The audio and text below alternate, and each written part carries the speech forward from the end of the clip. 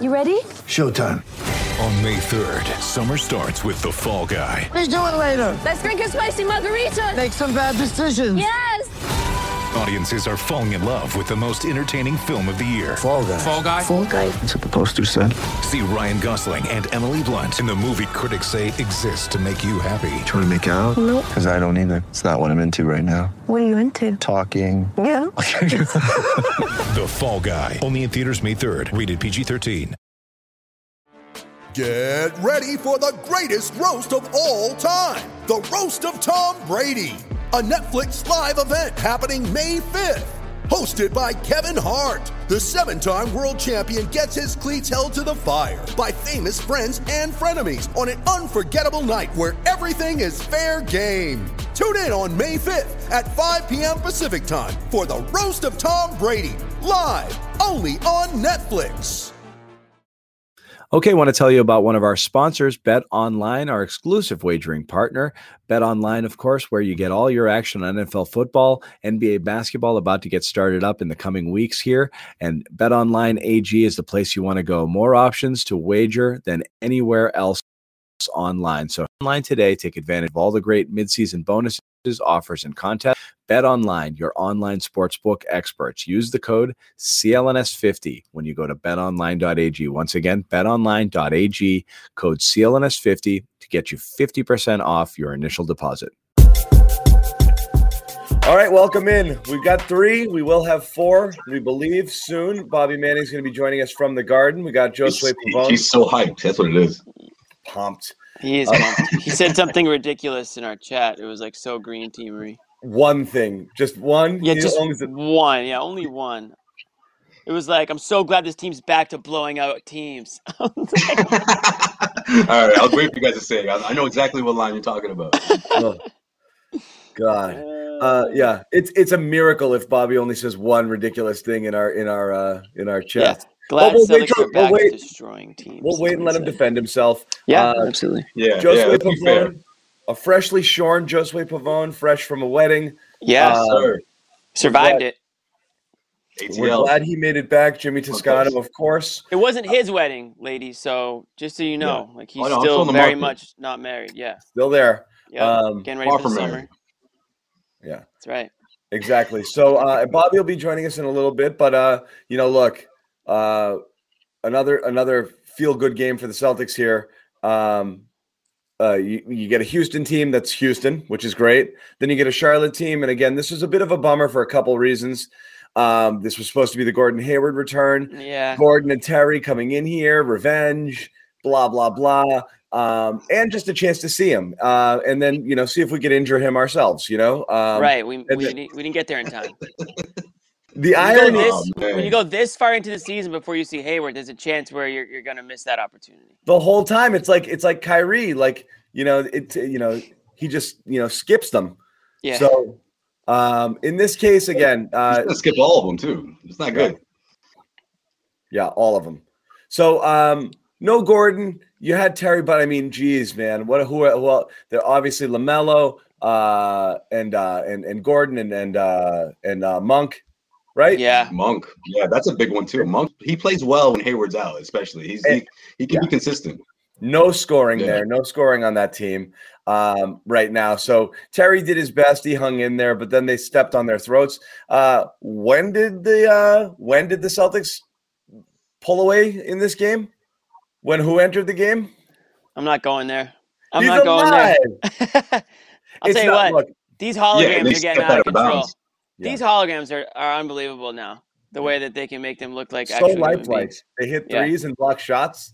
But look, it's not. It's unfair to call it Romeo and the Celtics second unit. What really happened is obviously Charlotte is so ridiculously undermanned. When they went to their bench, there's the cupboard is bare. So obviously the Celtics were able to take advantage, and they did. But it was good to see Romeo minutes. It was good to see the Celtics second unit play well. It was good to see passing again. Holy wow, did they jack some threes tonight? You guys see the total? Yeah. I saw they hit a lot of threes too. 54. If this game was close, they hit 60 easily. Easily hit 60. 54 3-point attempts. And again, 29 assists following a 35 assist game the other night. So And that was 47 attempted threes. So again, at the end of the day, you're seeing more of what you want to see, which is work the ball and shoot more threes, not fewer threes, regardless what the boomers will tell you. Too many threes. It's not too many threes. It's too few threes. And this is really more of like the offense that you want to see here. We're going to bring in Bobby because Bobby likes threes. Right, Bobby? Oh, yeah. He love it. Bobby wants more three-pointers, right? Yeah, definitely. This is what you want to see. Now, I think they've gone to the high end of things. We talked about last game. Like, they're number one by far in this last week and change in 3 points attempted. I don't know if you want to be that reliant on it, but it's way better than the shot profile that they had coming into this. And I said this in the Garden report that I did here on Friday. Not only are they shooting more threes, but like you guys want to see, they're getting it to Rob more too. So that's more shots at the basket too, rather than, mid-rangers. That matters just as much as the threes. Cutting out that 18-footer that Stevens hates, right? I mean, just take 3 shots at the rim and shots from, behind the arc, and Brad Stevens goes to bed a happy man. So that's kind of what this team's starting to become, inside-outside game. And again, if they can be aggressive and drive to the rim and then create those open threes with the kick out, then I'm fine. John talked about it last game. It's not the number of threes, it's how you get them. It's the quality of threes. So, you're still seeing a lot of that ball movement that we saw last game. Fournier's, still hot. Credit to him. He's still, automatic from 3, it feels like. So yeah, everything was working for them again. I mean, obviously, when you're missing the players that mean so much to you, like the players that mean to the Hornets are missing, like Hayward, Ball, Monk, there's really no team in the NBA that can make up for, that amount of offense that just all of a sudden you're zapped from. So obviously, you take you take it with a grain of salt. But again, this is a game that the Celtics, Nick Gelso rolling in the ratings. This guy runs the company. Would this qualify as hostile work environment? He does run the company. That's true. Yeah. Idiotic take. I don't know what take from the guy in charge. I don't know. And that should make you feel good, John. Speaking of going to bed happy tonight, you should feel good about that. I mean, listen, obviously Fournier's 3-point touch is a huge booster for this team coming off the bench. That's a huge advantage, something that they didn't have all season long. But what I love in particular in that first half was, he was also doing that, but also getting that ball moved to, making sure everyone got their touches. And I think that's a humongous boost for this second unit because you put him with someone like Pritchard. How you guys know how I feel about Pritchard when he's on future starting point guard, getting everyone a couple more years. It could happen, Jimmy. When he's making sure everyone gets their touches along with someone like Fournier, I think I saw Fournier correct someone where they were supposed to be. Like that's like the new guy at the job is telling someone who's already been there all season long where they need to be. And I don't mean that as a bad thing. I mean it as like he's into this. He's taking on this role as that secondary guy. And of course, you mix him in with the starting unit. And I just think when the threes aren't falling, that's when the Celtics going to be in a tough spot. But obviously, that wasn't the case today. Fournier had a lot to do with that. Peyton Pritchard had a lot to do with that. And, of course, as well. I mean, mixing him with that second unit, it's a really tough that's a tough group to go against for opposing second units, So, and especially when they're shorthanded, like John's about to say right now. No, I want to spin the wheel on it, though. No, because I agree with it. It makes the second unit different, but I want to spin the wheel on this, and you guys decide which direction we go. I ran a Twitter poll on oh, I missed it. I ran a Twitter poll and just asking, what do you think is the best trade deadline development for the Celtics? Okay, the acquisition of the questions were the acquisition of Fournier. The options were the acquisition of Fournier, Rob Williams being inserted as a starter, and Romeo Langford being alive. Now, Romeo was the joke option, but obviously when you do put the joke option in there, people think it's funny, so they click it. But him being alive, again, is something I've wanted to see. Not enough tonight to make a judgment, but we will talk about his opinion. But of those 3 guys right now, you saw something from everybody. I know what I think is the best so far, but I mean, and you'd be surprised. I just voted. Answer, but whether you answer that question or you just want to talk about each of those guys tonight, I'll spin the wheel. You guys go. Which one do you want to talk about? Well, spin the wheel. It's Fournier by far. It's not even close. You think of a guy going on an 11-16 tear. Where do you end up hitting? Like 9 straight threes between these 2 games? No one on this roster could even dream of doing that before the deadline. So certainly not Semi, Grant, Neesmith, or Romeo, as you texted us. Nobody on this roster can catch a lob either.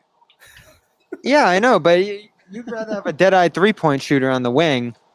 And he can add to the equation here. And, the same Rob that we've seen for most of the season. What do they add? Like 5 more minutes by moving him to the starting lineup? Like, again, I'm not knocking the impact. Playing with the starters, but that's fine. No, I think I'm not kind of hard knocking the impact. A little bit.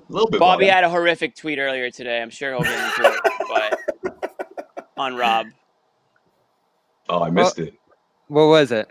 It was exactly pretty much what you said. It was like, Rob's averaging 30 minutes a game and nothing has changed. First of all, he's not averaging 30 minutes a game, and I would say that a lot has changed, regardless of whether or not they're turning into wins. I think a lot has changed in the way that this team competes out there, in the way that they score, and the way that they are, in my opinion, improving on both ends of the court, which will lead to more wins.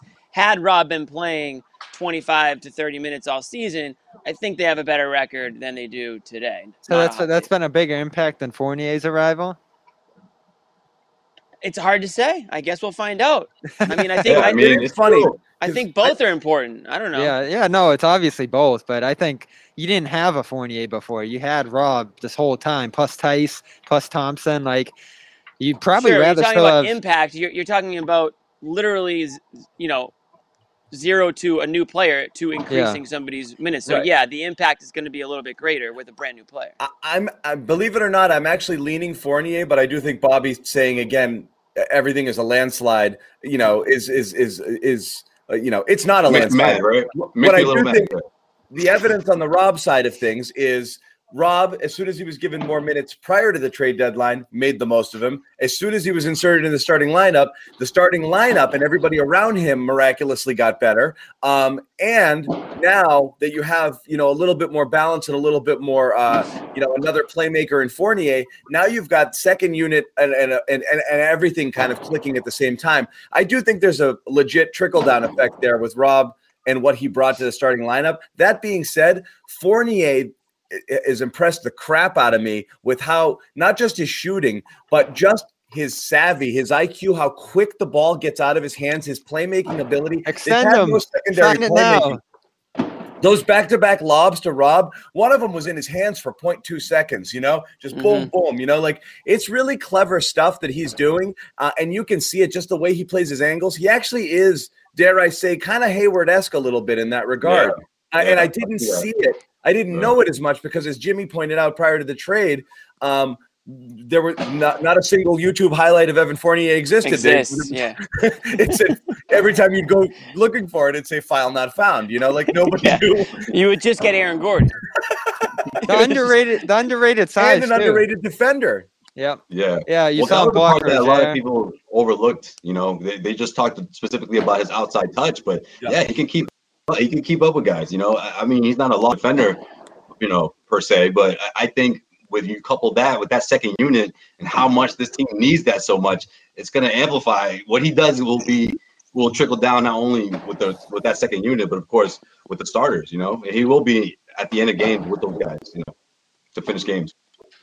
For sure, and it wasn't a huge deal, but he got to play and spell those minutes with the young guys in the fourth quarter when they were up 27. And he asked, was it going to be another walk of shame game? Was this all going to fall apart with Nesmith and Langford in there? And they actually extended the lead by the end of the night.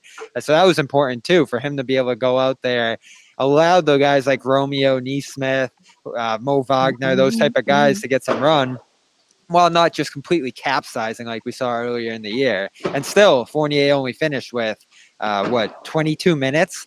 So, well, nobody needed it. That's the whole thing. All the minutes will be down tonight because the fourth. Luckily, they fourth quarter was out of reach. Yeah, they didn't have to worry about it. So that was good. And again, it kept everybody down. You've got Philly and then New York with the back-to-back coming up. So anytime you can cut down minutes. How many times have they had a blowout win where they didn't have to slide the starters back in? It was nice to go the whole fourth quarter not having to worry about it.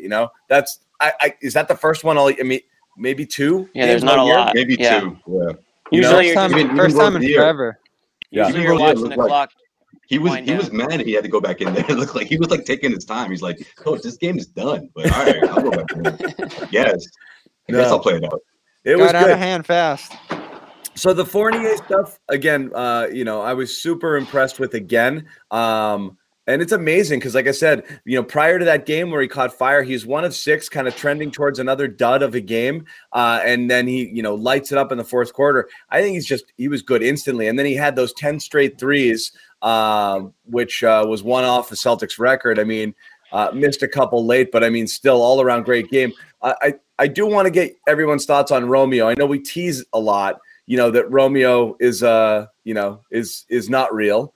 But in fact, he was real. Now, in addition to his play, which again, you only have a little snapshot of it, so it's hard to say too much. What I did find encouraging is that his first game back off of the COVID conditioning thing, they wanted to get him in right away. And so he already leapt past Nesmith in the rotation, which is not super surprising, but it certainly tells you something. But it was clear that they wanted to get him run. Brad even talked about, I'm giving him a couple stints tonight. So it wasn't he's cleared to play, go sit next to Nesmith and Taco. He was cleared to play with a design on him actually getting minutes, with the design on him getting enough minutes to build up some stamina for hopefully what would be more meaningful minutes. So it leads me to believe prior to his COVID setback, they did have an idea that Romeo could come in and contribute in some way on this team, or at least a desire to have him do so. Yeah, for sure. And we saw that. I mean, his defense is obviously the part that we all want to see unfold. We want to see him develop, but it's so frustrating because there's not a whole lot of time. I mean, just for him to get his legs back, I think is going to take some time leading into the playoffs. And we're not quite sure if he's there development-wise to keep up with some of the, top talents or at least top-tier teams. The Eastern Conference has got dramatically better over the past year, and Romeo hasn't, obviously. He's been sidelined. So it's a tough spot. I mean, it's a great glimpse of the future, I guess. It's still, we have to see more of it, but for him to come in with that sort of energy, the putbacks and the what was it? The block. Bridges can jump, man. Yeah, straight that was no joke. Yeah, he got it on the way. That is like for someone to do that, has been out that long and come in your first minute, your first stint. It's impressive, and I guess it shows that obviously he hears the talk that's going on around the city, and it looks like he's developed some thick skin over the past year or so, and he's ready to prove himself to everyone. Yeah, everybody was blown away by his defense coming into the league. That wasn't something people thought would be a strength of his game, and he's still continuing to flash that, not only positionally, but with the dynamic athleticism to make a play like that, steal later in the game. That's what's going to get him into the rotation ultimately, because there's an opportunity here between him, Nesmith, Semi Ojeleye, eventually when he gets back as like a fourth forward spot. Not a ton of minutes there toward playoff time, but it's not out of the question that if they can ramp him up conditioning wise and he responds well to all of that over the final 20 games or so, you get more blowouts like this that he can be inserted into the fourth. There's an outside chance that he can end up making the playoff rotation, but it's going to be an uphill battle for him for sure. He's just so limited right now and there's so little time left that it will be tough for him to break into this in a big way. But tonight's a start. But there is, though, that's the thing is right now, and it's a perfect opportunity because Nesmith didn't make the most of his minutes, so he's not going to get him back, I don't think. And Semi being out almost guarantees, even with the acquisition of Fournier, that Nesmith's going to get in. That Romeo's going to get in there, I think, in this range of 12 to 15 minutes a game to start every game. I don't think you're going to get I don't think you're going to get he sits for the next 2 DNP CD and then comes in for 5 or 6. If he does, then that probably means he's not in their plans. But if he's right back out there against Philly on Tuesday, playing, again, those 2 stints, as Brad kind of pointed out there, which is roughly what you'll be looking at, a little second quarter and a little third into the fourth run, that is good enough to start, I think. And then you let him build off of that. If he goes away, that's rough. Again, it depends how long Semi's out there, but I don't think it's that hard, Bobby, to crack the rotation personally, because there's not much there. You're really only competing with who? Semi Ojeleye and Aaron Nesmith at that point. And that's why I want to see him, because his highest level of play, I think, gives you at least the defensive Semi with some offensive potential to boot. And we'll see whether that's the case. Yeah, I mean, the greatest trick Romeo ever played was convincing the world he didn't exist, right? that's the saying. And listen, you had that in your mind. He goes out there today, drains his first shot, the 3-pointer, which was great to see him, have a little bit of that. I know he missed the next 3, but he goes out there. Confidence is, a guy hasn't played in a year. I mean, he could have he could have looked like Nesmith 2.0 out there, but he actually looked like he belonged. He was cool, calm, collected. He was that player that, the Celtics can put on the opposing team's offensive guy and see if he can slow him down a bit. That's something that they lack. You talk about Romeo and now Fournier. That's 40 plus minutes now that you could potentially have in this rotation that you didn't have a couple weeks ago. So, that's huge for a potential, push here to the playoffs. And, in terms of depth, if the Celtics can actually stay healthy, they look a lot more like the team in last year's bubble, playoff personnel wise, than they have sort of floundering through the first, half plus of this season. So anything you get out of Romeo is a bonus. I mean, if you're talking about a guy that can give you 15 minutes off the bench, I mean, last week, John, I think you said, a lost season for Romeo. So that's the worry. Yeah. Right. That's the worry. Listen, we're not gonna go overboard here with his debut, but you got meaningful minutes. You got something that resembled an NBA player, which is great. And if they can build on that, and if he can stay healthy, because that's another guy that hasn't been able to stay healthy. If he can stay healthy, then you've got an end of rotation sort of player there for the playoffs. So that's all I was pointing out for today. Is the fear was when they were like, you got the vibe, didn't you guys? That like they were like, you're not going to be seeing much of this guy. When they're like, wow, with the reconditioning stuff, the kind of feeling was like, I don't know what, if anything, we're getting from him. So I thought that ramp up might be, those last few games where he's had the COVID reconditioning designation. I thought that could last 2 and 3 weeks. It looks like Thompson's still in it, So that was the worry there, is that he might not even see the court for 2 weeks. The fact that he, on his first game cleared, he played again is the encouraging aspect for me. Yeah, that's what I said about that fourth quarter, John. That's the only way they can get him back into things. Like, they don't have practice time, and even if they did, you want him at game speed more than practice speed. So any chance that they can get to fit him into this rotation, they're going to do it, just because that's the only way he can get back into the fold here. Like, those, I'm sure Stevens didn't love throwing him into the fire right away here, but they had no other choice with how jam-packed these games are. I'll say this too, Semi Ojeleye is expected to miss 10 games total, I think. He's already missed 5, so there'll be about 5 more games here, maybe more, if the injury continues to linger into that West Coast trip, for Langford to have steady run. And you're right, John. There isn't a whole lot of competition there when you think of where Nesmith's done. Yeah. Grant probably isn't interchangeable with him, because Langford gives you more wing versatility on the defensive side of the ball. So, like, the opportunity's here if he plays well over this next week. Well, that's the thing. You're right, because now, Brad theoretically has the personnel more suited to play the type of game that he likes to play, particularly defensively. Oh, it's beautiful.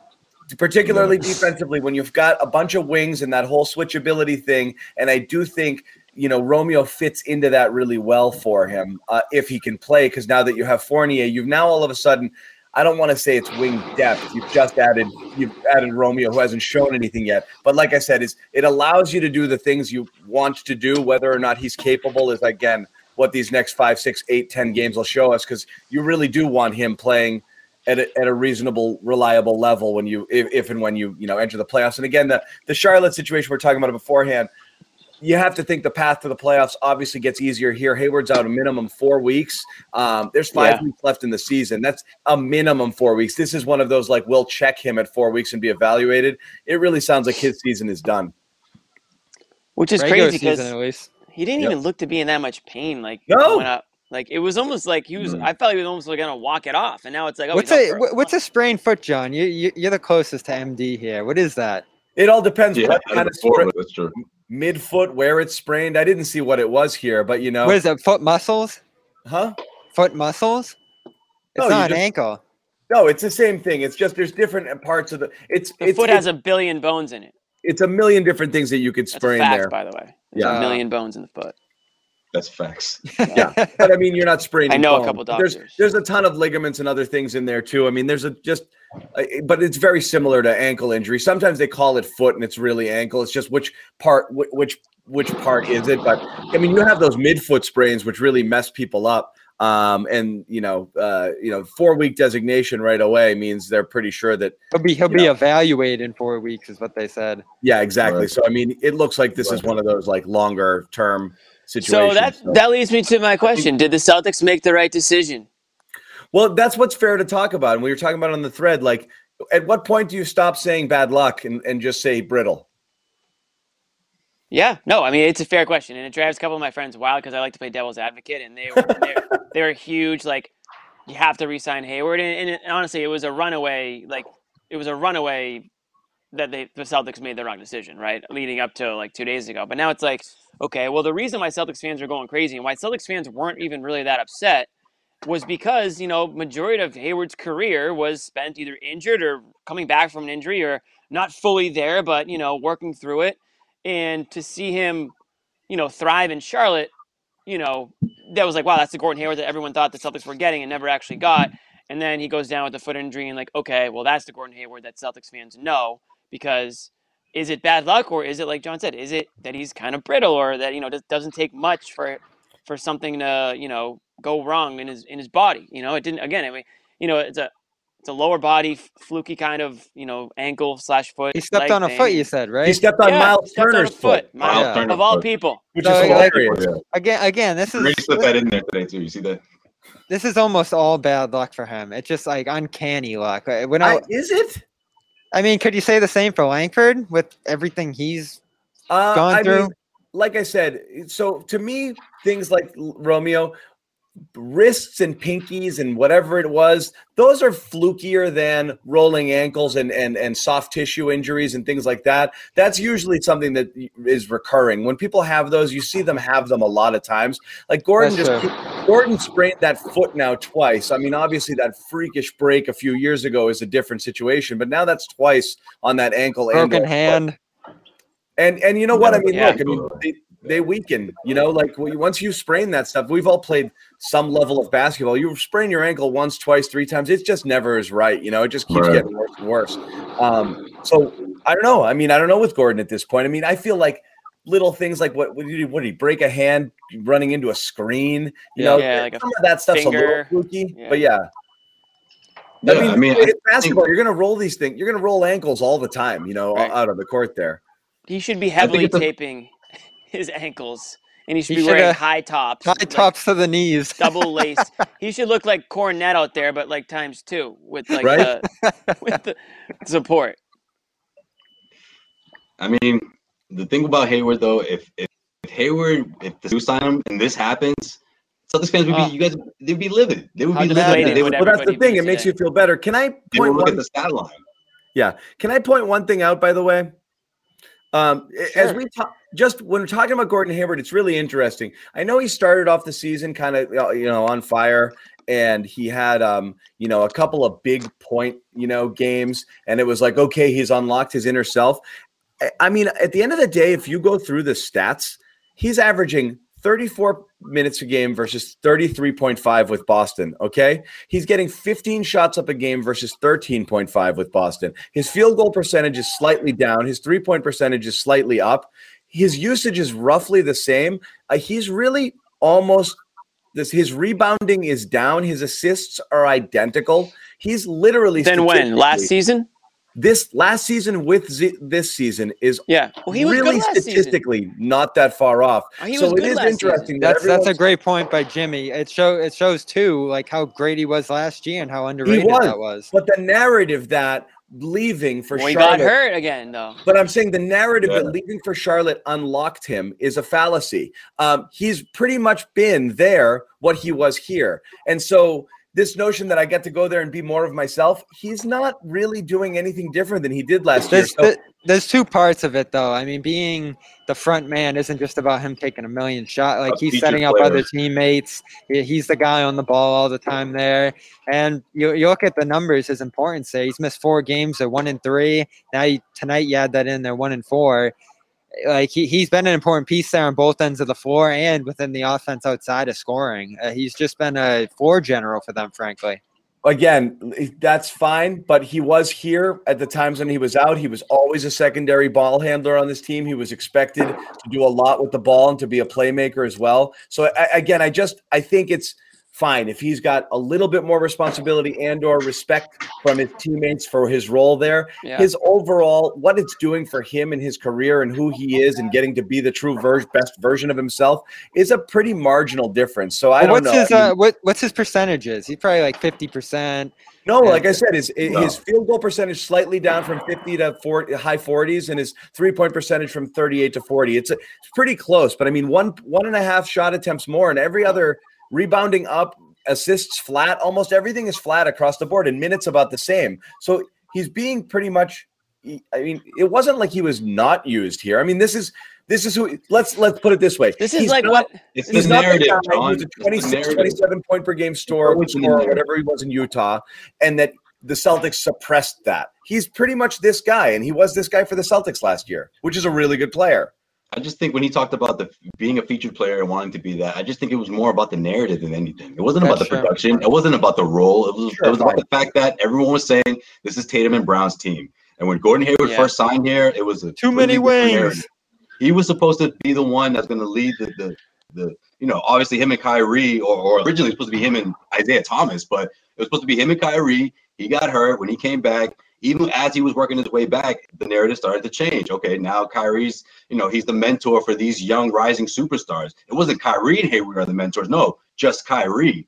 And as he's trying to get himself back, he finally got himself back, put together his best season in Boston last year. But again, what's everyone remember? It's what have you done for my Celtics fans, right? What have you done for us lately, right? You got hurt in the postseason. In the postseason, you fought through, but obviously he wasn't the same player. Obviously, you forget what happened because 2 months went by, from the NBA shutting down. So it was a lot going on. But again, at the end of the day, I just think it's the narrative. He doesn't like being that guy. He doesn't want to be known as the guy who's a size to the two rising superstars. And let's be real, it was about that money, $120 million. That was the big one. Get the bag. Yes. Get the bag. If that's the case, everything is garbage in terms of what you say. This whole I went there for blah blah blah. It's nothing. If Boston wasn't prepared to offer the same thing, then it's all nonsense. It's interesting to me that we've accepted that narrative when at the end of the day, he's pretty much the same guy on a worse team. Well, he and Terry share the load. It's not like he's clearly the one. And I got news for you, buddy. LaMelo's the headliner there when he's healthy, so you're already not the number one guy. You're about to cede control of the team to a kid, to a even younger than the ones who you didn't want to bring and give it to before. Isn't that to something? A ball, brother. Yeah. You never know, nonetheless. So good luck with that contract, and he's like, "Hey, respect on paper, I'll take it." I'll tell you though, it can be a breath of fresh air though to not only leave the Boston market, which was probably tough on him, but also to just kind of be on this young team without a lot of expectation, building something, playing a fun style. Like things got a little rigid starting last year here in Boston with the way they were playing offense. So there was probably a million different reasons that went into this, but at the end of the day, that money was the big one. And then everything else was secondary for that. Like they offered the most money by far, and that's what he took. So that's what it came down to. They offered him the most money. They offered him a much bigger role than the Celtics could have offered him. Whether or not they're using him similarly or not, I guarantee you that was a huge part of it, was the role. And, Michael Jordan selling you on your role in the organization is probably something that's pretty difficult to turn down. And again, the cheese shops. Charlotte got so much cheese. Absolutely. And then he got some of that cheddar. That's all he needed. I think a fresh start was probably something that Hayward really was looking for. I think his Boston career was probably one that he'd like to move on from for a number of reasons. Health. I think he felt disrespected, not just from the fans, but maybe from people within the team. Maybe he felt like his role was just, like you guys said, he's kind of a bit of Mr. Education Reform. Mr. Education Reform might have felt a little out of place. Is that what you get at? Maybe he did. He rode the Kurt Schilling train out of town. He said something about the injury. I'm just thinking about the first day. Hold on. I'm just thinking about the first day when they're all putting the jerseys on and Gore's just like. Everyone's posing and Hayward's like, I'll see you guys later. Right. He thought it was the perfect choice. And he said something about the way the injury was handled too, Joe Swayer. He alluded to that. Sure. Yeah. That comes into play too. It feels like, yeah. Remember when he left the bubble and went to his own doctor instead of going to get treatment in Boston? That was kind of a weird thing too. He went to Indy, Yeah, so all that stuff came together, and again, I think we can all agree, even if they offered 120 million, he was probably never coming back to Boston.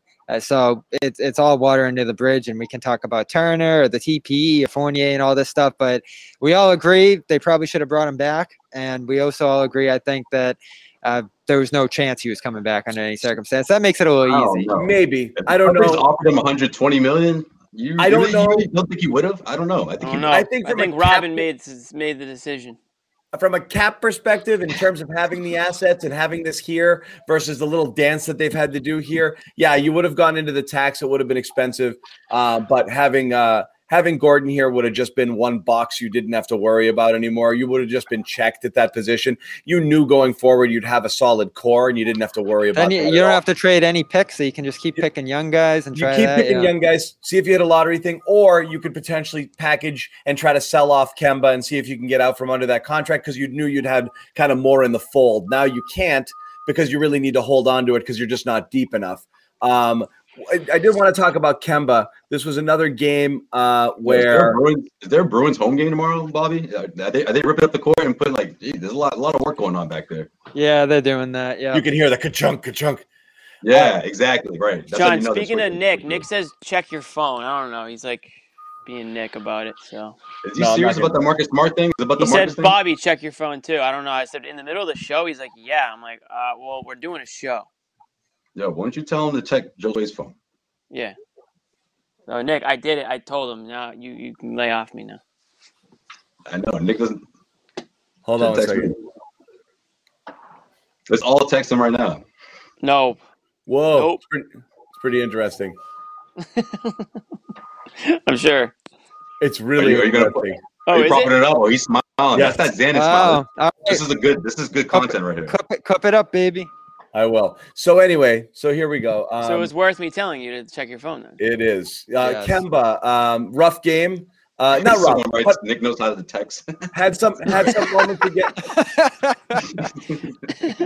Kemba, another rough night from three. 2 of 9 3-point field goals. I think somebody sent me that his last. I want to pull up the game log. He's had a shooting night kind of like this. Like 3 out of the last 4 games where he's it might have been the exact 2 of 9 here. So again, we gave here comes the Kemba slander. We mentioned we mentioned the 8 field goals last time I just asked you guys, does it worry you seeing that? And then he had another night tonight where all he did was jack threes, missed a ton of them. Bobby, you were there. Yeah. So Bobby, what do you think? You're there. Yeah, how did he look to you? You're at the game. He got out of the flow of things early, and then they started going back to that Tatum ball time at the end of this game. So it does bring back some of the concerns about the offense that you only get one shot throughout the flow of the game to make your statement, whether it's going to be facilitating or scoring the ball on the ball before they're going to move on to other options. Pretty early, they started funneling opportunity toward Jaylen Brown, and then that second half, it was all about Tatum on the ball. That whole third quarter was him. Just being dominant. I think he hit all 5 shots. So he struggled early, and they got away from him. That's what it was all about. Now, he did have a bunch of assists. Last 5 games, and he did, because you're right. I mean, 8 assists last game, 6 this game, and you like to see that from him. Last 5 games from 3, 3 of 10 versus Milwaukee, 2 of 9 New Orleans, 2 of 9 Dallas, 3 of 6 versus Houston, and then 2 of 9 again. So he's in a bit of a rut here. Shooting slump. Yep. Well, I think he's gonna have to adjust though because he's playing off the ball a lot more now, right? Marcus Smart's been the point guard, especially since the injuries when Marcus came back. I mean, we had a couple of games where obviously we talked about the bad side of Marcus's game, but there's been a lot of good things to say about the way he's been handling the ball, and I think he's trying to kind of ramp up Kemba in that way. That way, Kemba doesn't always have to have the ball in his hand, and he can sort of work on just purely scoring as opposed to bringing the ball up and trying to get the team into his offense. So I think he's sort of transitioning into that, but I don't want, and we talked about this before and even last season, I don't want Kemba to be coming to a space where he's thinking that he has to knock down 3-pointers to be effective, because when he's attacking, when he's dancing, like I like to say, when he's dancing and weaving through defenders the last couple of games I've noticed, I just think that he's much more effective. Josue's gone, but Josue's right though. The thing is though, if Kemba Walker doesn't have the ball in his hands, then he can't be that typical aggressive Kemba Walker driving in the hoop. Now he's the guy coming around screens or whatever it is, taking threes, but he might just be going through a bit of a shooting slump right now. Josue, you got it. Go ahead, Jimmy. My bad.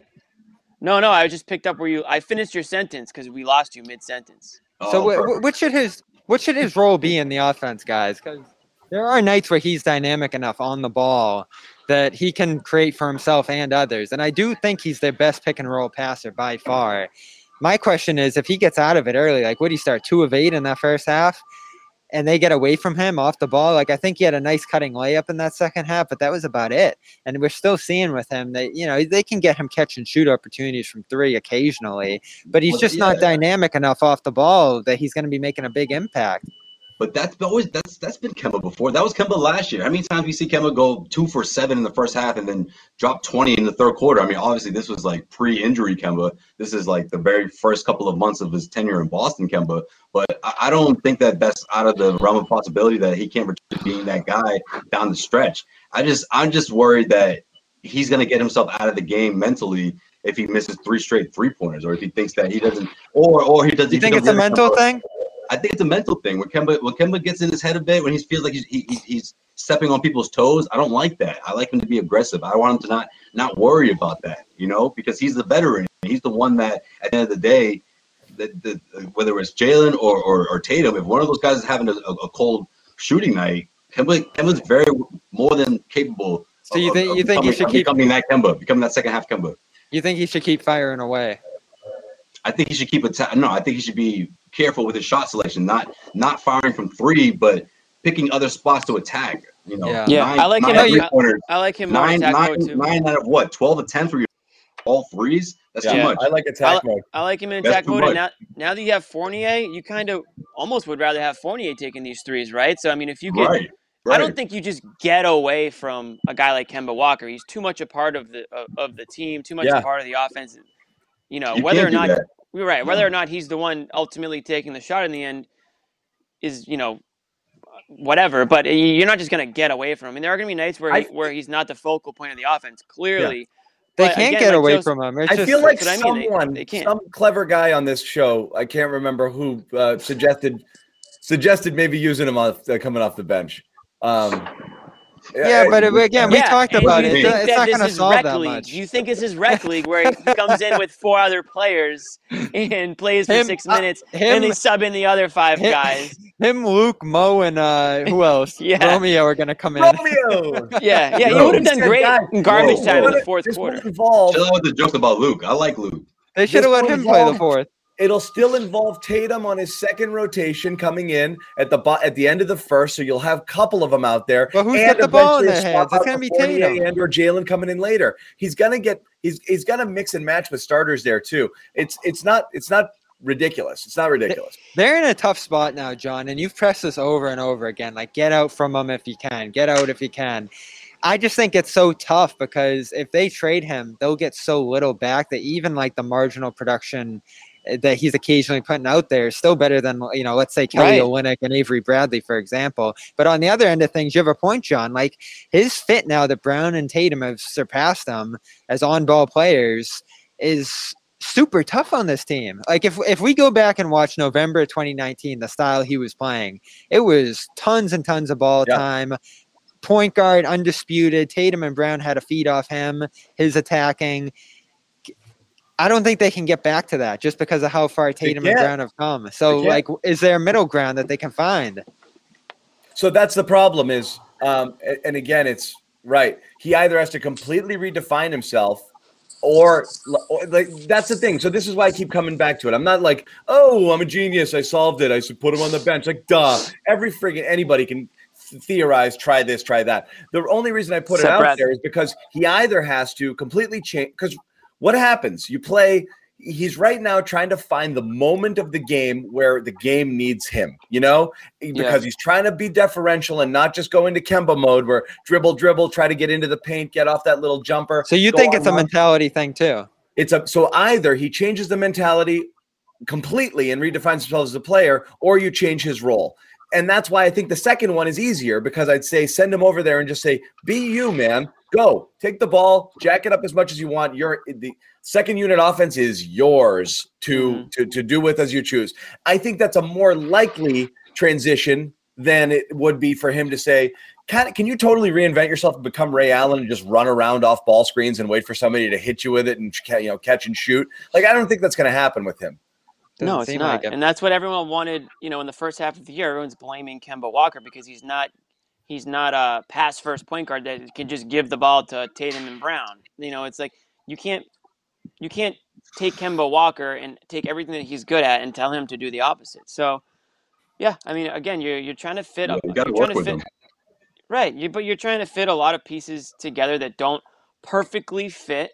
And this team has, over the last few years, Danny Ainge has had to get creative with guys coming in and coming out and leaving the team and trades and everything. So, of course, it's not going to be a seamless, fit everywhere. But I think Kemba Walker is a talented enough player where he can adapt to the game and give it what it needs at times. And again, the last 2 games, maybe that's aside from the bricks from 3. I think he is giving the game, what it needs. I mean, no one was more like positively vocal about bringing on Fournier than I felt Kemba Walker was. It felt like he was extremely happy to get Fournier on this team. So I have a feeling that he's willing to, bend a little bit on some of the things that he does out there in order to get a guy like Fournier involved more. Maybe that's what's happening. That's true too. Yeah.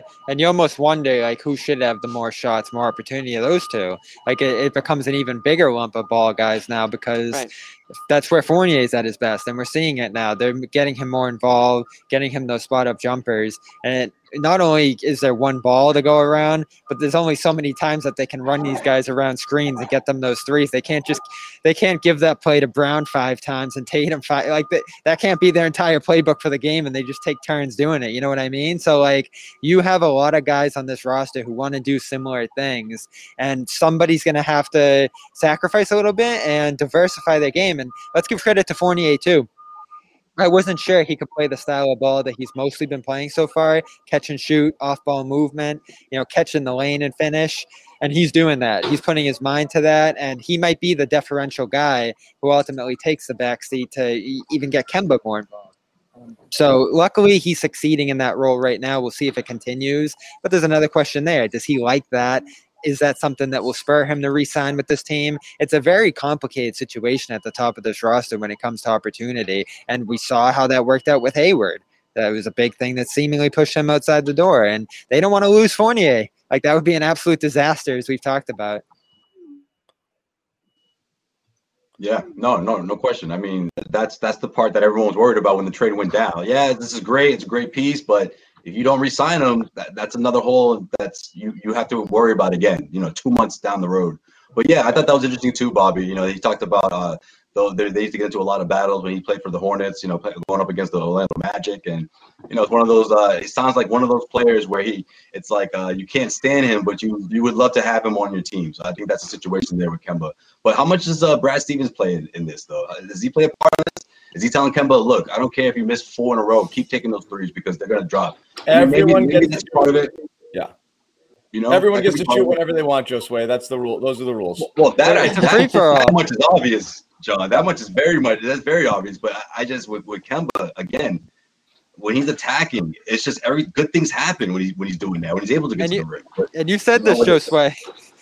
Not only do Brown and Tatum have to have the heart-to-heart, they might have to loop Kemba into that one and have a group conversation about the roles. He should be the moderator. Kemba should be the moderating.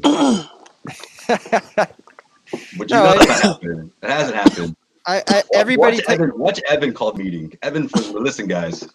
I know a thing or two about losing a lot. Let's change things around in this place. Come on, you guys with me? Isn't that so?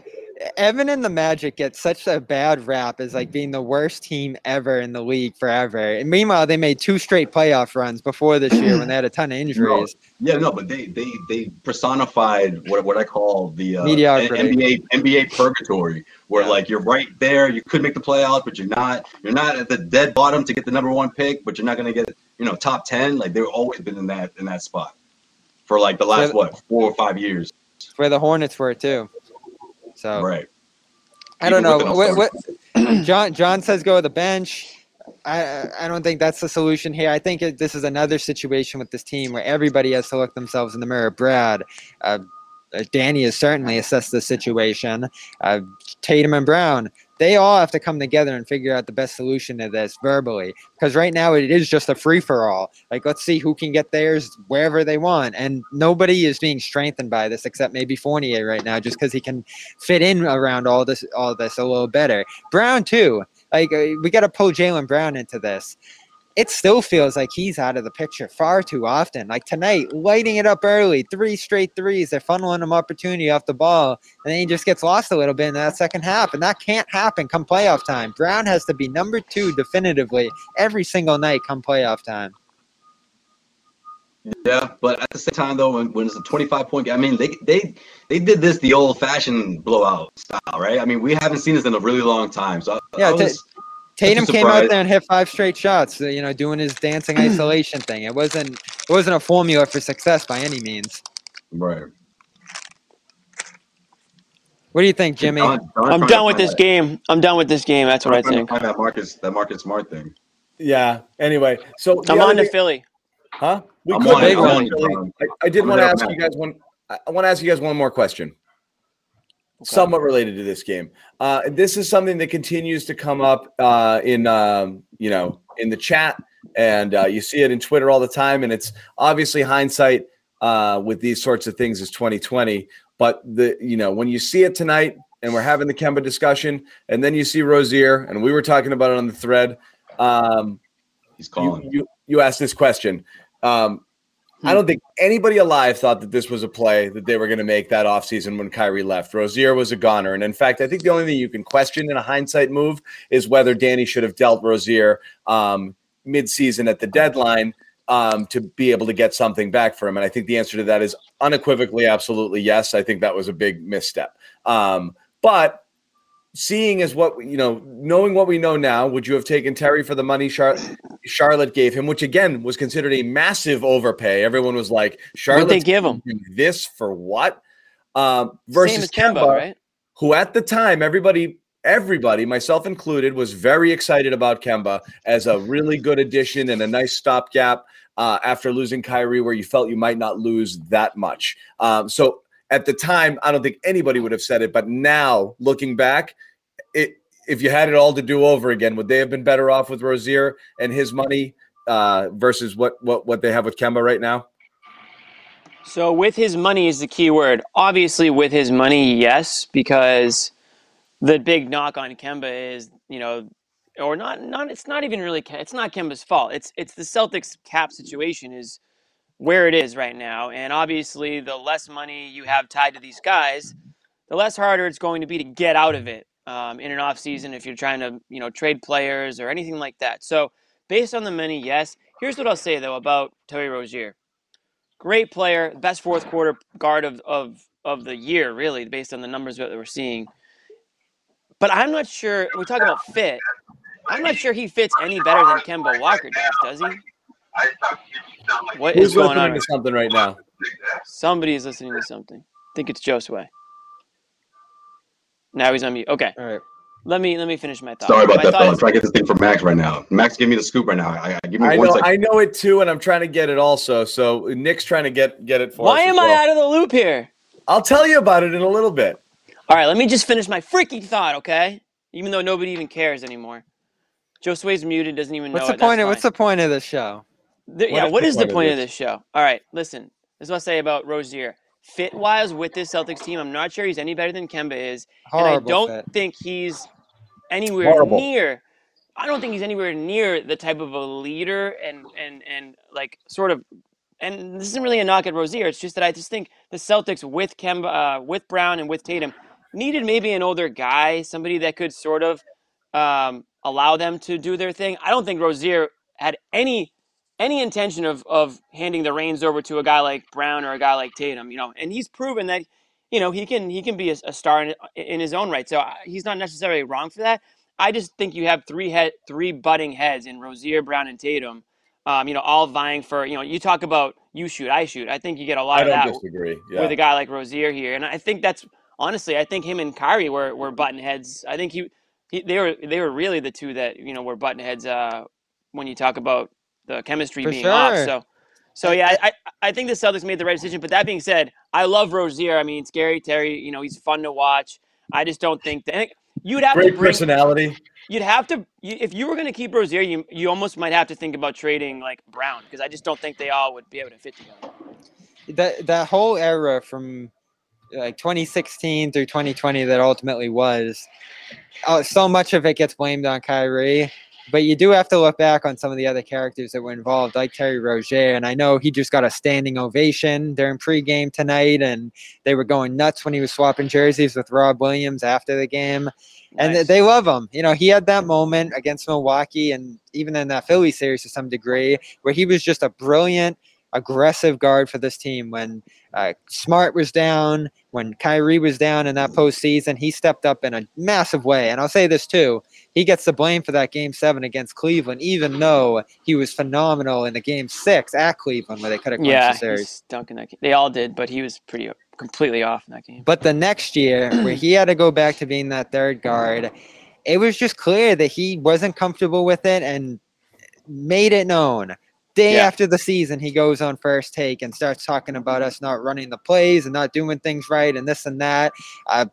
There were just murmurings all around the team of his, dissatisfaction with his role. And I thought during that year that Ainge could have solved a lot of problems by trading him. And I still believe that to this day. That could have salvaged that team to some degree. Whether it would have worked out long term to do that, whether they would have even got anything, I just think he was so unhappy on that team that he needed to go.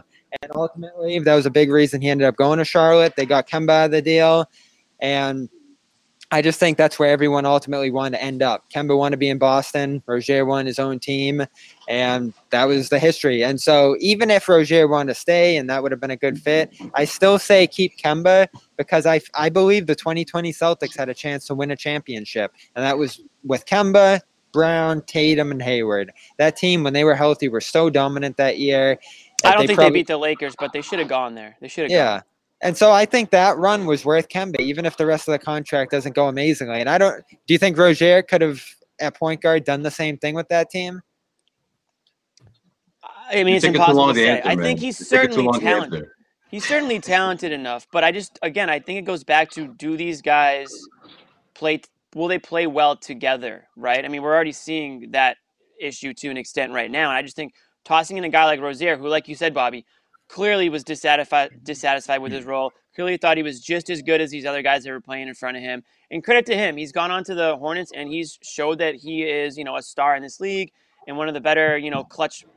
He's playing like one of the best clutch point guards in the NBA this season. So, again, I mean, is he a type of guy who's going to take a backseat to Jaylen Brown and Jason Tatum? Absolutely not. So, I just don't think it would have worked here. Now, money-wise, sure, you're paying him less, and he allows you to, get out from underneath the contract easier. And I mean, he's an extremely tradable guy if you needed to, if he was putting this type of production up. Unlike Kemba Walker, who many feel like, including John, feels like isn't tradable at all.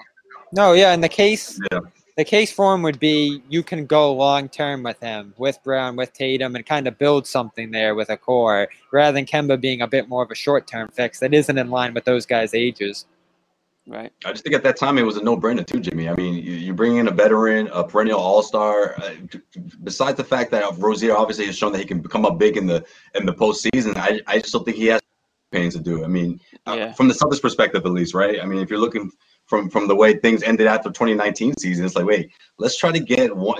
Let's try to split this up as much as we can without breaking, the best core guys that we have. And of course, that was Jaylen Brown, Jason Tatum, and then they traded for an all-star in Kemba Walker. So I just think at that time it was just too much of a no-brainer to just say, you know what, let's just give the young guy a shot here. I just think they would have been it's too risky. It was too risky of a move. It was 1,000% an obvious move to let Rozier leave and to bring Kemba on. And again, I don't think you can debate that. Yeah, how can you say no? How can you say no to an all-star that really wants to come to your team? There was at that point, if you polled 1,000 people, it would have been 999 who would have said, are you kidding? Of course it's Kemba. I'm literally saying, looking back at it now, it's not. No, I get what you're saying. It's people's jobs to make these determinations about who the long-term fit is and whether this guy's knees are going to hold up or how that style of play. But what Jimmy said right out of the gate, I think, is the number one point here, which is everyone will see the stats, see Rozier playing. His efficiency is way up this year over what it's been, and that's kind of the difference. He's knocking down more threes. He's shooting at a higher clip. I mean, people have to remember his final season with the Celtics. My God, was he disaster? Bad. Oh, even in the playoffs, bad as it gets, both in terms of refusal to accept his role, but also just his percentages across the board were so bad. He had such a bad year after that amazing stint in the playoffs there. So it was really depressing to see it. I mean, he shot 38% from the floor. I mean, he was he was just a chucker. And honestly, he was never a good shooter. He still isn't he 41 now? No, he's 47% this year, which is crazy. Really? He had never eclipsed 40%. He never eclipsed 40, ever. Okay. But the threes were okay. 38%, 35% his last 2 years, they were passable. But I mean, he'd never eclipsed 38%. 40% shooting. That was a big indicator too. If you're the Celtics, that's like a red flag, you know. Yeah.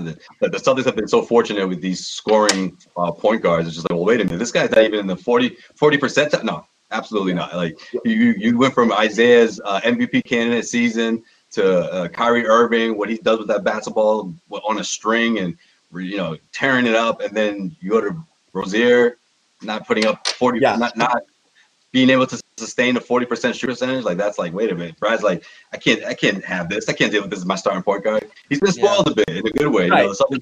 They've been good. The basketball gods have been good to them in that point guard spot. Score first point guard who isn't really able to score at a high enough clip to justify his existence. I think it's an automatic. So I'm going to tell you guys what we were talking about here. So yes. Word had come to us, and Josue has it here. And again, I'm not saying this to draw credit. I just want to put it out there because it's out there. So Marcus apparently was on. Let's see how many y'all backpedal. Go ahead. Huh? No, I want to see how many you guys backpedal. No, not one bit. What I will say is I will defend one person in this thing, but Marcus Smart actually calls out the Garden Report by name in a post-game interview with Max, talking about his on-the-ball defense. It's been brought up on this show before that Marcus he's not regularly assigned the other team's really quick, jittery, two-guard, top scorer sort of person, and we've talked about whether or not Marcus is that kind of guy. I don't think he's been that kind of guy for a couple of years, despite the fact that he's Defensive Player of the Year. I think he's much better guarding bigger physical guys or out of position. We saw the job he did on Zion the other day. He still draws tough assignments, but whether or not he's able to stay in front of really quick, jittery, score first guards, I don't know if that's the case. I don't know if it's really ever been the case, truthfully. But that came to his attention in some way, and he flat out said, and I think he attributed it to Sherrod. Well, I don't think Sherrod has said that, but Sherrod might have been part of a conversation about that that's BS. I thought he was the one that said the shiftier guards, though, if I'm not mistaken. I remember responding directly to Sherrod. Sherrod said, with the shiftier guards, I'm not quite sure he can stay up with them. So I agree with that. I agree with that, but the I've said that a lot, so I'm going to eat it. I've said it a bunch before Sherrod started coming on the show. That's true. It's possible Sherrod said it himself, but I don't remember. John, you've been saying that since last year. That's true. Is there a quote or something, or I don't know. I don't know where he got it. But Jimmy's all scared. Look at Jimmy. No, I feel like I'm out of the loop. I don't know. You went in on Marcus, bro. You went in. No, he's asking, do you have sound or a quote from Smart? The bad news is he watches the Garden Report, so watch what you say, Jimmy. No, I just didn't know if we had sound on it. You're going to love Marcus now. No, my opinions won't change. I mean, we've talked about Marcus a million times. I think he's great at what he does, and listen, what we say won't determine what Marcus Smart's role or career arch is here in Boston. So no, he plays better, Matt. Yeah, we might get credit for this. Friday night was his best defensive game of the year. Remember, best defensive game. What did Marcus do? He played phenomenal defense and he didn't shoot a lot. If we're gonna eat that one, and that's the Marcus Smart you get the rest of the year, we'll eat it. We'll take it. What about what I was talking about when we started the show? The fact that he's been taking over the point guard duties and doing a damn good job at it. I mean, like. For the things that he does bad, it's just like I feel like most Celtics fans, not just you, John, a lot of Celtics fans, they just completely forget all the other stuff. And it's just like, well, wait a minute. Because the team isn't 500, okay, yeah, I can understand your frustration, but who's the bigger scapegoat than Marcus Smart? Since last year, everything falls on Marcus. He just comes back and then they drop a couple of games. Oh, Marcus is doing that shooting thing again. It's just like, well, wait a minute. That's part of the problem, but it's not the whole issue here. That's not like get him out of town issue, right? It's not that serious. It's not that deep. Our comments were pretty glaring about him too because of his notoriety as a phenomenal defender. But we've talked about Jason Tatum and Jaylen Brown as well, who while they haven't honed their reputations in on being all-world defenders, were crucial defenders on this being a top 5 defense last year, and they have slipped as well. So you can say Smart, Brown, and Tatum, all 3 of them have slipped because of the bigger offensive load that they've taken on. That usually happens in the NBA. Right. It's just a natural thing. Kawhi Leonard, if you look at Kawhi Leonard these last 2 years, he has not been a very good defender, and he's known as the best defender in the universe. You see that. You see it based off of assignment choices. The last time they played Kawhi, he's not guarding Tatum. Yeah. You know? No, and that's and that's, like it's all this blame we're placing on everybody's a little imperfect because should Smart be the third option on the team like he has been for most of this year? Probably not. He should be on the bench and fixating on defense. But because of the roster that Danny Ainge put in place, that's the role that he had to take on. So, it's not us just drilling Smart saying he's being lazy or, not he's not even physically the defender he's in the past. We know he's capable of it. But on this team, in this current role, a fact is a fact. He just hasn't been the same defender this year. No. Fine. Yeah, fine. I mean, listen. That's fact. Yeah, but it's not get him out of town type of level, though. We're not. He's a polarizing player. Look, he's always been a polarizing player, Josue, because his value supposedly transcends the numbers or what you see, or it's based on intangibles. Right. And that's where always, no matter what, that argument's going to go, because you're going to see its stat lines, you're going to see shooting percentages, you're going to see those games where he's, jacking tons of threes, games where he has lapses, he has a 3-point friggin' heave the other day and then breaks down, the next 3 plays after that, and the Celtics kind of fought, go in the tank against New Orleans. There's a lot of there. He's a polarizing figure because of, we're not talking about, people forget about Marcus Smart a lot of times, like the waves they've ridden with him as an organization over the years. I mean, there was times where the question was, can you keep this guy around anymore? And obviously he's righted that ship and he's kind of taken on the role of like the spiritual, and emotional leader on the team. But I mean, this guy's been all over the map with it. And then you throw in inconsistencies and inefficiencies. He's a lightning rod. He's always been, he always will be till years after he's gone. That's not going to change. Yeah, but okay, let me ask you this, John. How many times have you mentioned that he's all NBA defense? How many times have you ever on this show have you ever mentioned it? I've mentioned it to talk about whether or not it's legit. Yeah. No. Well, no, not even. You didn't even mention it. You just talk about he's regarded as his defensive god, but never once do you mention his biggest accolade. Like, you know what I mean? Like that's where I'm getting at, John. Like it's just like people, it's easy to forget because you're so to speak in your feelings about this team. What's wrong with this? What's wrong? Oh yeah, Marcus again. And so yeah, that's on the list, but it's a long list of things that's with this team. But that's Smart was out forever too. Let's not forget that he was out for like over 20 games. No one talks about that.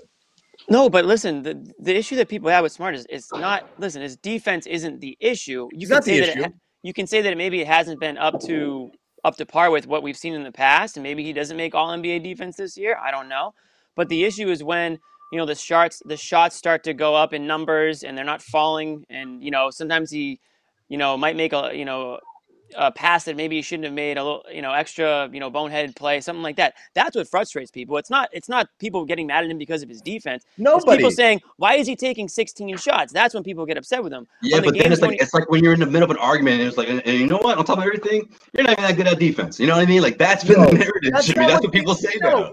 You got to stick with the facts on it. What we're saying is he the guy who is locking down another dynamic scoring guard game after game? You give him that assignment and he chases that guy around all game. I get what you're saying. How many 40-point games from from scorers did the Celtics eat this year? You're literally pointing out that you can still be good at defense and not necessarily be that. And literally, if that's the criticism, which is Marcus Smart is a terrific team defender. He can guard lots of different positions, so his defensive versatility is a huge asset. But the one knock on him defensively, where I think he gets more credit than he necessarily deserves, is he's not locking down the other team's best player on a night in, night out basis. And you've had a lot of guys go for 40 against the Celtics team. So if you have a guy, and we've said that about Jalen too, if these guys are supposed to be real defensive stoppers, you shouldn't be eating as many of those games. And I understand it's team defense. That's the criticism. Nobody's saying he's not a great defender. Of course he is. He does a million different things defensively. We're literally talking about one aspect of his game on the defensive side. That's the other side of it too. It's not going to be one guy who's shutting down another player in this defense. It's a team thing. That's just not how it works. And that's how Avery Bradley started to slip on the end a little bit too, because he was trying to make up for Isaiah, and there was a lot of switching and a lot of handoffs and stuff. So again, this defensive meltdown, it's not about Smart. It's about Tice early on this year, and Thompson certainly, who wasn't doing a good job, and Tatum and Brown. Like, everybody's been involved in this. Grant's been a disaster. Like, it's just a whole team failure on the defensive end. And I think that's probably why Smart gets frustrated with this, because he knows that. And when you start pointing out individuals within this, it can get a little bit touchy. I mean, we can talk about Kemba too. Like, at the end of the day, he's just not a great defender because of his size, and it is what it is. They attacked him early in this one, hard, and he got hammered. Yeah. So you can give him credit for his positioning and all that, because again, this team plays team defense. It's switching, it's handoffs, it's all that stuff. No one, it's all switching anyway, so it doesn't really matter who you're starting on in this and that. This is a nitpicky aspect.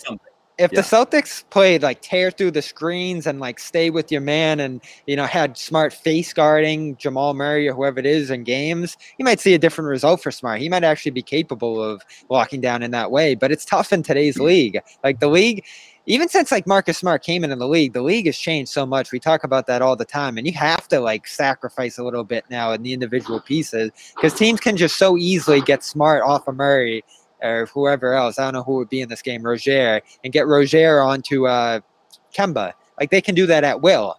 And so that's where it gets tough for great guards like Smart, who want to D up a guy one-on-one. Yeah, I mean, I don't know. Smart's an emotional guy, so he's gonna, if you could. It's like anybody else in the world. You say 100 great things about them, and then one bad thing. They're only going to think about the one bad thing. So but we still. Smart gets a lot of criticism. From I know, but just fans and media general, though, yeah. He's like I said, he's a lightning rod type of guy. His shooting's a big one. Smart is the least. Like I said, is of all of the things, as Josue said, that people pick on with Smart, whether it's this show, this chat, general media, fans on Twitter, it's not this aspect of his game. This is something that we mentioned, that I don't know that he necessarily is the guy who locks down, players or is playing at the best level one-on-one defensively. That's the least criticism. Most of the stuff with Smart is the shot selection and the other thing. So yes, he definitely gets criticized for stuff. This is such a small sliver of it. And it doesn't detract from his overall defensive presence on the court. So but again, it's a strange thing for him to get, of all the things to get nitpicky about, or for him to get upset about from the criticism. I think we saw him earlier in the year. He got really testy on the shot thing, right? How many times were people asking him about it? And he's like, I'm a shooter. I'm going to friggin' shoot. Yeah. Look, you have a guy like Smart. That's what he believes you can't be successful unless you have some type of ego, right? Now let's defend Let's defend this a little bit too, though, because this team factually has not been a good defense this year. It's the same team, it's the same personnel, and they went from 5 to, within the last month, like 24th. So what is it? Is it effort? Is it engagement? Is it individuals within it? We have to consider all of this, because no one on this team is going to call out individuals, and they're all going to say it's a team. So you got to go down the list and start approaching everybody's role in it all, especially the best defenders who have been held to that standard over time. Like Jalen's gotten it too, right? And Tatum, you've mentioned it. It's across the board. Yeah, it's across the board. I just think 100%. I think what led into that conversation, or at least how it got so heated or whatever it was, but it was this before the deadline or right after? Either way, it was about Gordon. Could the Celtics have exactly the Gordon? Do you make a deal? Is Marcus Smart according to Mark Murphy, Was he the deal breaker? Is he the reason why Aaron Gore is not on the Celtics right now? Right. And that's what led to this whole conversation, and I think that's what we forget. And we have reports too. It wasn't a conversation about Marcus. What is it? Marcus isn't that good of a defender anymore. It's more of how valuable is Marcus on the Celtics compared to other teams. I think that's how the whole thing started. Various people have reported too that Smart heard his name in rumors and did not like it. And there was word of a sit down with Ainge where Ainge said, you were never on the table. Yeah. So again, this is a very frustrating time for him because it felt like he was on the verge of heading out of town. That's what I mean. The thing with Marcus Smart getting upset about a comment about, is specifically whether or not he's a, terrific on the ball defender or able to guard quick mobile guards I think is really more of a reaction to his name coming up makes you have a debate on whether or not Marcus Smart should still be here. And when that comes up, it's a full autopsy, it's an audit. Everyone spends all the time talking about what you do and don't do and whether it's worth you being traded or not. And the people who want to make the trade are going to point out all of your warts. And that's why people hate having their names come up in trade discussions, because then everyone sits here and says, I'm all set with it. If consensus, and we saw it building both in, like, you saw Twitter polls, in our chats, people were ready to go. Like, yep, let's move on from this guy, even though people love him and they think he's a heart and soul player and they think he's a one-of-a-kind guy. It seemed and that wasn't right. Yeah. It seemed like the vibe was, it's about time to move on here. And when you start to hear that stuff, that sucks. Well, it was more like, if it happens, if it happens, it happens. I think people were resigned to the fact that it could have happened, and and people probably should have labored over it a little more. I think people get caught up in that deadline flurry. They want to see action. They want to see players flipping here and there. And you don't even get into the fact that you can make a trade and make yourself worse. And I labored over that one for days and days. I still haven't even decided over it. Because, again, what's Gordon? We can pick Gordon's game apart for days and days. It was anybody's game apart. Yeah, It wasn't a no-brainer at all. And again, I think we were all in a similar place on that one. Like, it might be a good idea just given where Smart is, but man, you could rip Smart out of this room and just watch the house fall. Yeah, that's what I mean. And that was my main point. I'm like, okay, maybe he's not locking down the Kyrie Irvings of the world or whatever, this year, but it's the culture. He's the anchor of the defense, and it's a culture that starts and ends with him. It's not sure they struggled a bit when he wasn't there. Sure. Yeah, they did win some games as well, but I just think all of that, again, that value is not the same on another team. It's exclusively for the Celtics, and hence why he has the team-friendly deal. It all lines up. Bad team defense, bad all year with him here. Bad when he was gone. It's just not been good. There's other stuff too, though. I mean, we think about his fiery personality, his ability to call guys out. He's going to be the guy who freaks out in the room. I don't think anyone else in that room is going to do that. We talk about Brad, that not being Brad's role. So if you pull him out of that and you bring in another guy in Gordon, that's another intangible loss for the team. Again, what have we talked about where you lose with Smart if you made this trade? It's you don't have another playmaker right now, and right now you have to have him out there distributing because nobody else is doing it. Especially with Kemba's condition. So you have to. And two, that kind of motivator guy. What are the two knocks on the team right now? Nobody's getting them the ball, and so they need a little kick in the ass because they come up with low energy. That's Smart's job. So when you're talking about trading him, you're giving up two things that you desperately need in the moment, which is what made the Gordon conversation a difficult conversation, which is, Gordon seemingly has the type of skill set and a player that you're looking for, but they don't have anybody who can simulate what Smart does for the team. And if you remove it, how much are you losing? It could be a ton. You might not really notice it, and then you move on, and that's that. Right. But that's the debate. That's all. That's the debate. Credit to Danny Ainge too, though. They got the player in the position they needed. They got it for very cheap, and they retained Smart and all their picks into the future, which is all you could ask for. Like, this team was begging for an upgrade. They got one. It's working out so far, and now they get to keep Smart. They get to keep these picks to use in future deals. I came out of that deadline absolutely thrilled, even though they didn't get the Gordon thing done. I feel better about it now after watching Fournier the last couple of days. But again, you want to see it high level. It's less about the player and more about what happens next with the next year and how much you pay for them. And like I said, re-signing Smart, extending Rob, and doing Fournier. that's a lot of money you're going to have to pay just to keep this team together. I don't know how much closer it gets you to a championship. So it's less about the player. I do want to see Fournier do it against better teams. We do want to move on a little bit and talk about the Sixers because that's – oh, we lost Josue. We do have the Sixers coming up, and Embiid is back. So this is an interesting little 2-game stretch here for the Celtics. Absolutely. We get Knicks and you get Sixers and the Knicks, right? Is that the 2-game stretch, I think? Back to back. So the question is not only – I mean, I hate playing the hypothetical like if you lose or if you get smoked by Philly. Let's bring Josue back in here. They're going to get that win. Philly's going down. You think so? I think so. So, one, there's always that kind of like – how about a test for Rob? It's a huge test.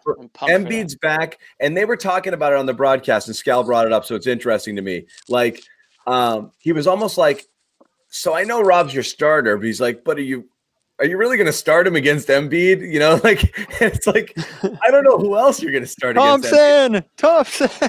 Cornette. We watched Thompson not work there either. This is where you come back to it, and you're like, who else, like, who else? Like, it's that nobody is good against Embiid. So if Rob struggles here, it's not going to be an indictment on him. Nobody's good against Embiid. So what do you expect? Right. Sink or swim, right? Well, the Bobbies of the world will use it as an indictment on Rob. They'll say, "See, he's not ready." But honestly, though, I will say this. Speaking of Embiid, and we had this debate last show. Did you see Karl Anthony Towns dunk all over Embiid? The same Karl Anthony Towns that Bobby laughed out of this discussion when Sherrod brought him up recently as a potential piece in the offseason that the Celtics could theoretically go after. Anyways, that's besides the point. But what? Problem is, Towns follows out, and Embiid goes to the line 17 times, and Philly wins. So, Towns got his moment, but again, Towns still had a good line. I mean, I think he dropped like 36. Towns had a good line. Yeah, nobody can stay with Embiid, but Towns had a good line. Right. Oh, but anyways, it's the fouling. He gets to the free throw line, unlike anybody we've seen in recent history. What are you going to do? That's going to be big for Rob, but at least now Brad has a couple of more players that can use up some fouls, right? That's my fear. Is Rob's got 3 fouls in the first quarter, and that's it. You know? Yeah. That's what that was my only concern really with the whole should Rob start or not. It's just like, oh, you rack up fouls, he's going to be done mentally for the rest of the game. But I think he's a much stronger. He's in a different space now. But yeah, I just think with other guys, the new players, the defense. Luke Cornette going out there. You could throw the different players at him, but it's not going to stop him. But I think they're in better shape, whereas you didn't have those bodies before. They need Tristan. I'm still holding out that Grant can go in and just give you solid defense, along with maybe a couple of threes. You know, it's going to be a really good game. It's a really good test for this in the way that they've been. Is this a nickname the way they look lately? By the way, that's a great point, Josue. This is definitely a game where Grant gets involved because we saw it. Boston use him against Giannis in that series last week, and it worked out well. Just him being able to hold his ground in the post. That's where Grant wants to defend, not on the perimeter chasing guys around, but holding his ground out there. The problem is Embiid can shoot over him fairly easily with the height difference. But if you get Embiid shooting, that's what you want him doing. So if Rob, sorry, go ahead. I don't think this is a Cornette one. Cornette's going to get destroyed down there. I don't mean, no, I was just going to say, I'm talking about what he does for setting screens and stuff. You know what I mean? Like, I think coming off the bench, like, you need someone that can just set those hard screens. And I love what Cornette's doing. I know it's not a whole lot of playing time, but it's like he's getting familiar with the offense. And no, I'm not talking about the defensive side of things. I just like to see these new buys out there that they're being productive on both ends, but they're doing little things, whether it's just getting open inside or even he's not open. He has great hands to finish right underneath the hoop. He's setting up screens that giving up space, and that's just the whole pace and space what Brad Stevens' offense used to be, the MO. I mean, it's starting to get back to that. Wow, it's been months since we've seen that. Man, though, if Tobias Harris is giving you 30, though, it's game over. Like 32 against Minnesota, I'm looking at. Yeah, and that's what happened in the last series, too. The Celtics did what they could against Embiid, but then Simmons gets a triple-double, and Harris goes out there and scores 25, 30. And then you got Seth Curry now, who was the best three-point shooter in the league to start this game. That team's become a load offensively, and that's why they're 10 games better than the Celtics. Jimmy, what's the answer to Embiid? Go ahead. Say it. Who's got to play? Taco. Taco is the guy that's going to come in. With a straight face and everything. Did you guys see Taco tonight with the looked like what's Gal say Hakeem the Dream on that one? That hooked it in. Post up took first of all took 36 seconds. Yeah, off the shot clock. I could hear him thinking each step at a time. Each step is okay. Left, pivot, right. I've never seen. What did it was like a warm-up drill. Their nigga said this, right? Okay, right. Yeah. I've never. Taco's just going through like in his head. Okay, more they told slowly me to on a basketball court in my life than that. That was tough. It's like that was tough. you can't, like, dude. I'm standing here, like. I know you're going over here. Like, you're moving so slow. I'm already at your next spot. Make your next fake. Every time we go to fake somewhere else, the defender's like, all right, I'm here now. Like, are you? I'm at my parents' spot for Easter, and even my dad was just like, that was ridiculously slow. Like, what? That was crazy. Oh my God, that was slow. On a serious note, though, yeah, I mean, Embiid's just a problem. He's going to be a problem. They don't have an Embiid stopper, but join the rest of the league. I mean, if Rob can stay out of if this team can stay out of foul trouble, then they'll be able to roll with them. I really hope the Celtics can compete in this game. Otherwise, it's going to feel like fool's gold the last couple of games. Because at the end of the day, didn't Philly just destroy them in that series at the beginning of the year? It was not even close. Yeah, no, it was not close. It wasn't close, and that's why I really hope that the Celtics can compete this time around. They should compete. I mean, this isn't. Neither team is. They're 10 games worse in this game, Jimmy. I know, but when you go to last season, are they really both this far off from where they were last season? I mean, you would think the Celtics could at least compete in this game. We talked about it. Who was it? I forget. There was a team coming right out of the All-Star break that we wanted them to compete with, and they did. The Bucks. Yeah, the Bucks. The back-to-back. Yeah. Well, not back-to-back nights, but back-to-back games. No, yeah, there's a formula for success here, Jimmy. This is actually where you like Brad and love that Stevens is the coach. He has good game plans for these kind of matchups where it's so central on one player. And if other guys on Philly have bad games and they're able to really key in on Embiid, all of a sudden it becomes a more winnable game. And I'll say this about Rob. We got some film of him playing Embiid in that preseason game because he was the only guy playing. And he held his ground in there, at least physically. Now, the fakes and shots and all that stuff got tricky, but the physicality of that matchup. He's got to stay on his feet. Yeah, at the end of the day, you got to play him honest and you just can't foul him. If Embiid gets 70 points, so be it. Rob can't come out of that game, and you can't. Well, Rob's got 7'6" length, right? He can use all of that. Go try to pick that shot out of the air, or just play it clean and just put your body in position and do the best you can. He starts friggin' going for everything, or going for up fakes, or trying to body. He's gonna get torn up. But yeah, it's going to be a challenge. My fear is this is a come back down to earth sort of game. You're feeling nice off of Houston and Charlotte. However, you go in there and you run with them. I mean, again, I hate saying put too much emphasis on one game, one way or the other. But I really am curious to see after a couple of games of not just tearing up another team, but seeing them play the way you want them to play, right. With crazy ball movement, guys taking shots who you want taking shots. Obviously, Fournier playing well the last couple of games. This is all you want to see. You just have to apply it to a good team and see if it works. So I am interested to see it. Well, I'll say this too.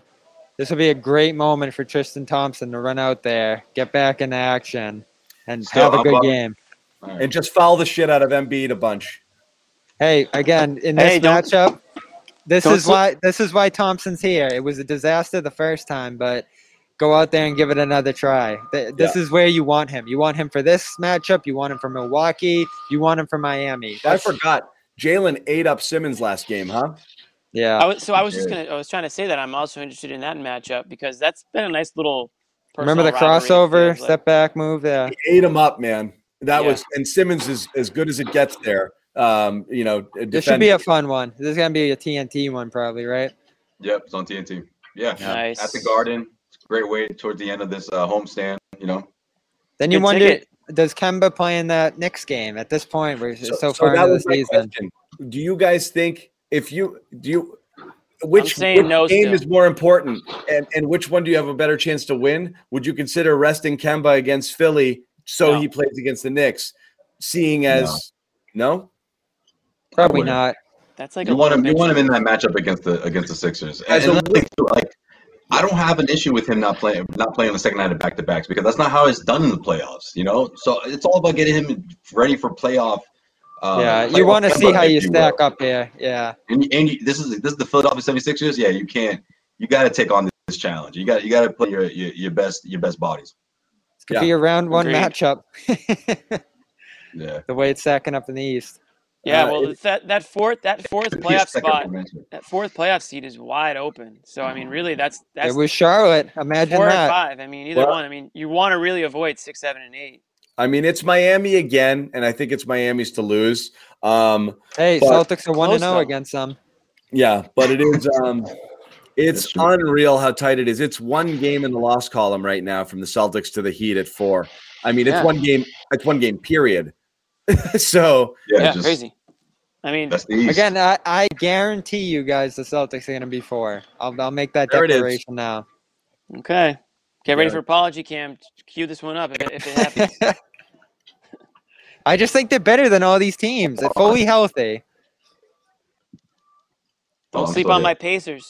I'm still here. You're going to need an apology cam for that one. Well, they've had a wild season, so let's. The Celtics haven't. Well, they've probably had a wilder season. No. Trades and guys missing time and.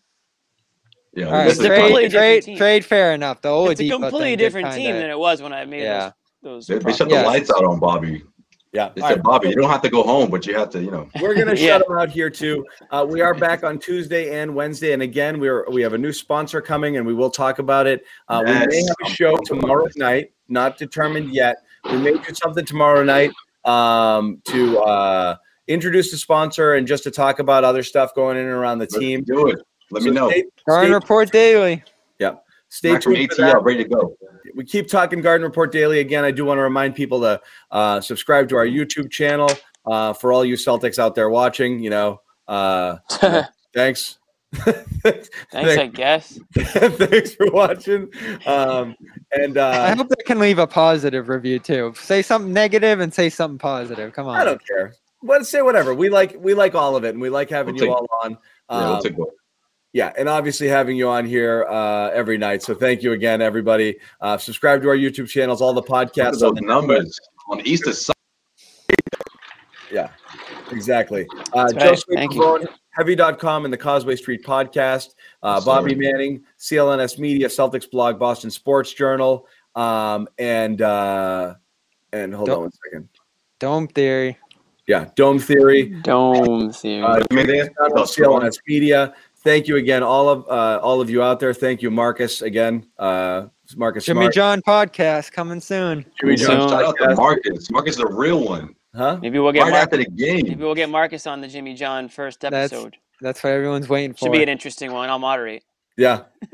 Hi, Marcus. I think you're overrated, and it wouldn't be terrible if you keep up the good work, Marcus. If you were rated. Haters. Marcus, when those listen to the haters, Marcus. When those shifty guards get by you, it's a home run. I think you get toasted on defense, and I want you to shoot way less. How are you? It's nice to meet you. Podcast presented by. Yeah, I know exactly who you are. And I've wanted to trade you forever. But what are you doing? Yeah. Go make that. I do love the robe though. NBA defense. Go ahead, Marcus. Do your thing. Yeah, do your thing. That's all right. Do you? Yeah, you do hey, you. Everyone's been screaming about Marcus forever, and what is it? Year 8 now. It's gone, or year 6. It's gone pretty good. Year 7. So I guess you just got to keep doing him. It's been that long. Yeah, you're right. All right. It's been that long. Anyway, happy Easter for those of you, if that's your thing. Yeah.